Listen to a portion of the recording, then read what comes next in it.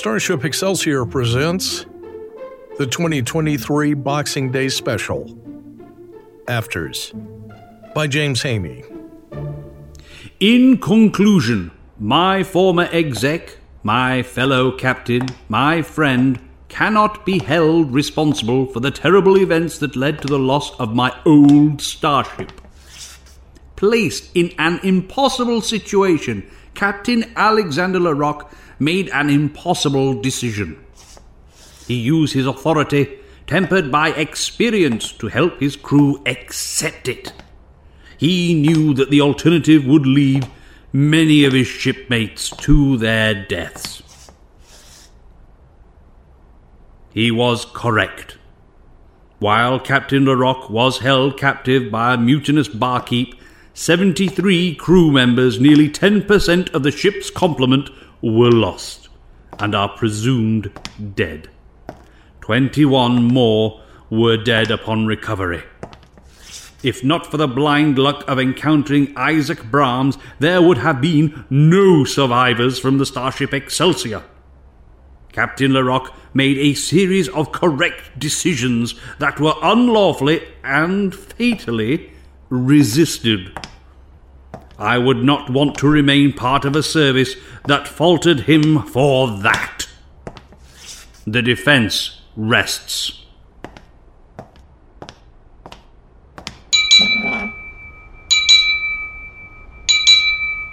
The total loss of the USS Excelsior, NCC-2000-C, with so many dead or crippled, is a disaster.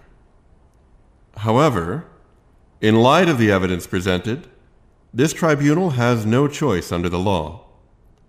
We find Captain LaRocque not responsible for this loss. Mr. LaRocque, you are hereby granted 4 weeks' leave, at the end of which you will receive new orders. You are free to go.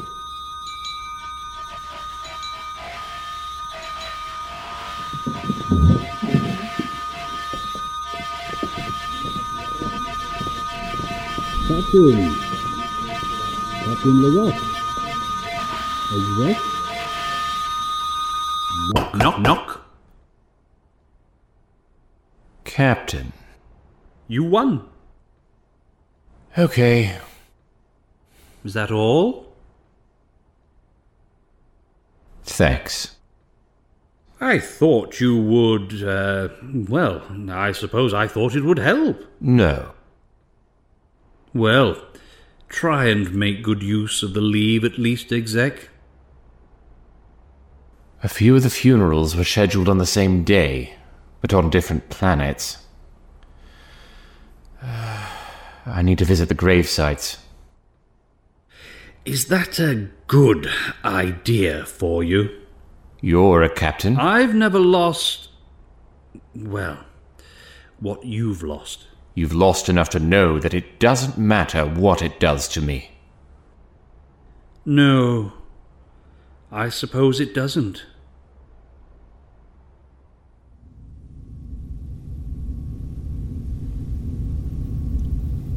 Well, General Hanas, it's over. LaRocque is not responsible. You called me on holocom halfway across the Federation to tell me something I'll see in tomorrow's paper. I wanted to be the first to tell you that you'd got what you wanted. I didn't want this, Admiral. Frankly, I didn't care much one way or the other. Because you made a key witness unavailable. I wasn't able to bring the evidence I needed to convict. Convict? That sanctimonious child.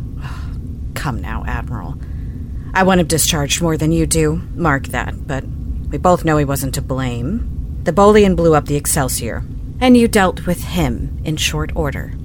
Notice how carefully you avoid mentioning the contribution of your own mysteriously unavailable agent. Commander Ubery is not mysteriously unavailable. I know exactly where she is. She's been missing for 6 months. Yes, and probably for the next 18. That's intelligence. You're just salty there's something the great Admiral Parker isn't allowed to know. The clearances I've been denied? It must be something crucial to Federation security. Not really. I just don't like you, Athos. And I wanted you to know, when all your little spies and sniffers started poking around, that I have the power to keep things from you. So now, while you play games, a dangerous man stays in the center seat. Come off it, Athos. You know he's innocent. But too young, too naive, dangerous. Of course, but dangerous in all the ways you can't help admiring. Oh, yes, I see through you, Admiral. If you'd really wanted to destroy him, you would have found a way. You couldn't, because beneath all your chessmen and your shades of gray, you're an idealist. Is that a challenge? Yes. The Federation is dying of idealists. A lesson from your old commander. General Brahms. He takes a different view now. He never really believed it either. That's why we fell apart. Where would you send Larac? After what he pulled at Romulus, the bottom of my darkest pit. The heart of a supernova, maybe? Assume he's still a command-level officer in good standing. Athos, are you asking me for advice? No, perspective.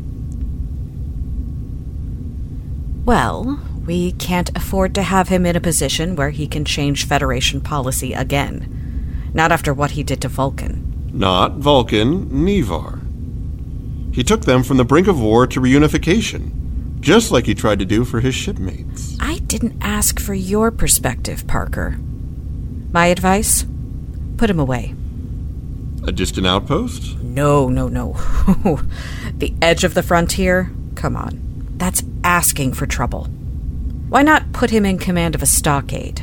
It's where he belongs, anyway. UP. Excuse me? The fleet yards near Mars. He's an engineer, and there's a 15-year Starship design project getting underway that needs a CO. I'll send him up to UP. You're welcome. Now, just do me one favor. Make sure he hates it. I didn't thank you, General. I suppose it all depends on how much he enjoys working with temporal tensors. That's the basis of the Oracle project, after all. The what? You must have been briefed. Asium-based tactics, chronoton weaponry, the USS Oracle project. Ugh. Stupid name. Shala morala emaborukana. Uraknak ralanon hodges. Propevanara esuk. Shalakan vunek.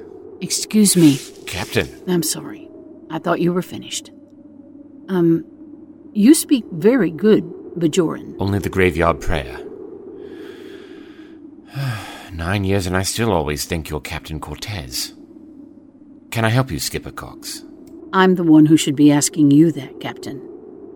I'm fine. Thank you. Excuse me, I have an appointment. Oh, I like that. My go-to was always, I'm sorry, I've taken a vow of silence. That didn't actually work, did it? Usually surprise them long enough for me to make a break for it. Look, Skipper, I do appreciate you taking a trip all the way to Bajor to, I guess, check in on me? But I'm working with an excellent counselor, and I do have a flight to catch. Hold your horses. I wanted to know if you were interested in a job. I've already received orders. 2 weeks, Utopia Planitia Fleet Yards. Further details upon arrival. And you'd do very well there, I'm sure. But you wouldn't see dark space for a decade. I'm part of a small organization, fully integrated with Starfleet, by the way, that goes everywhere and does everything. I thought you were in the Teamsters Union. Wouldn't have it any other way, but on loan to Starfleet. My, committee has an opening for someone with your knowledge and experience. Has Admiral Parker cleared this? Oh, no. I am very much going behind his back for this. He's not your biggest fan right now, but he owes me 2 favors and 30 kilos of Leola root. I can twist his arm, but only if you're interested. I'll bite. What's so special about my knowledge and experience? You know about the Sword of Damocles. No, thank you. I appreciate the offer, but no. I have to be on the shuttle to DS9 by 1500. I've been waiting for your lot to come up. Excuse me? Callus Wren, groundskeeper of this cemetery. I don't see how you expect young Hodges Attentoes here to meet the prophets anytime soon if you can't be bothered to come and do his rites. I've been saving his Daranja for you. No need to thank me. And where are your earrings? What? We aren't Bajoran, Mr. Callas. What? Not his family, then? I apologise. I saw you making Daranja, sir, and I assumed. No harm done. If you don't mind my asking then, sir, where is young Hodges' family? They ought to be here once a 10-day like everyone else. They told me they don't believe in the prophets. But you do? No. I'm sorry. I don't. But Antos did. Why then, that's very decent of you, sir. You'll pardon me. Need to dig space for a new resident in the next Tessipate. You don't think Hodges... Lieutenant Hodges. Sorry. Lieutenant Hodges. If you don't think he can hear you, why come here? Why pray? After you lost the Anbar, didn't you do the same thing? Oh, sure. But I meant my prayers. No offense. Thank you for the job offer, Mrs. Cox. Okay, look. I didn't just come here to check up on you. And I didn't just come here to offer you a job. I came here because I felt guilty, and I was looking for some cheap grace. Guilty? You? Why? We have a mutual friend. Well, we did. He undermined your authority, attacked you, kidnapped you, almost got you killed. And somehow, he blames you. I'm aware. If he'd tried those things out in the big empty, I'll be frank, I would have had to put him out an airlock. Frankly, I'm surprised Parker didn't. Are you going somewhere with this, Skipper? I've just come from visiting him and, well, I just felt I needed you to know I want to help make up for what he did. I want you to know whose side I'm on. Sides? That's why it happened.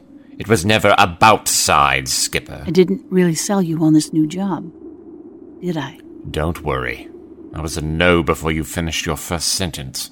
Before I put my foot in my mouth? Uh-huh. Mind telling me why? You promised an adventure. What's wrong with that? Who doesn't like an adventure? Where has adventure gotten us? You're so restless. You can't even live with the people you spent your whole life saving. I lost everything. And him. Well, you say you just saw him. Where are our lives, Skipper? Is this it? You're right, Captain. You need a break. Build your starship. The galaxy will be here. And my offer stands. Why? You're friends with him, but so was I. You don't owe me anything. I think my cousin, Captain Cortez, I think she really believed in you. And I think you've proved her right. And I think it would break her heart to know where it all led you. You never even knew Cortez. And you don't believe in the prophets. Yet here you are. I'll leave you to catch your flight. I have to consult something called the Orb of the Fallen, or something horrible will happen next week. Where? No idea. Don't worry. The committee's on the case. See you, Captain.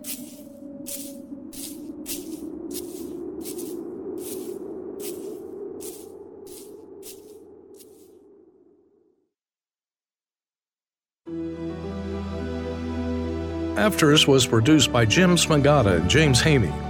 Featured in the cast were Gareth Boley, Samuel Gillis, Nathan Lisney, Katie Gomez, Elise Krawick, and Adam Blanford as the Gravedigger, with Mike Hennessy as the narrator. Music by Samuel Gillis. Transcript, when available, by Peter Stein. Special thanks to Colin Heyman, St. Stephen, and Gene Roddenberry.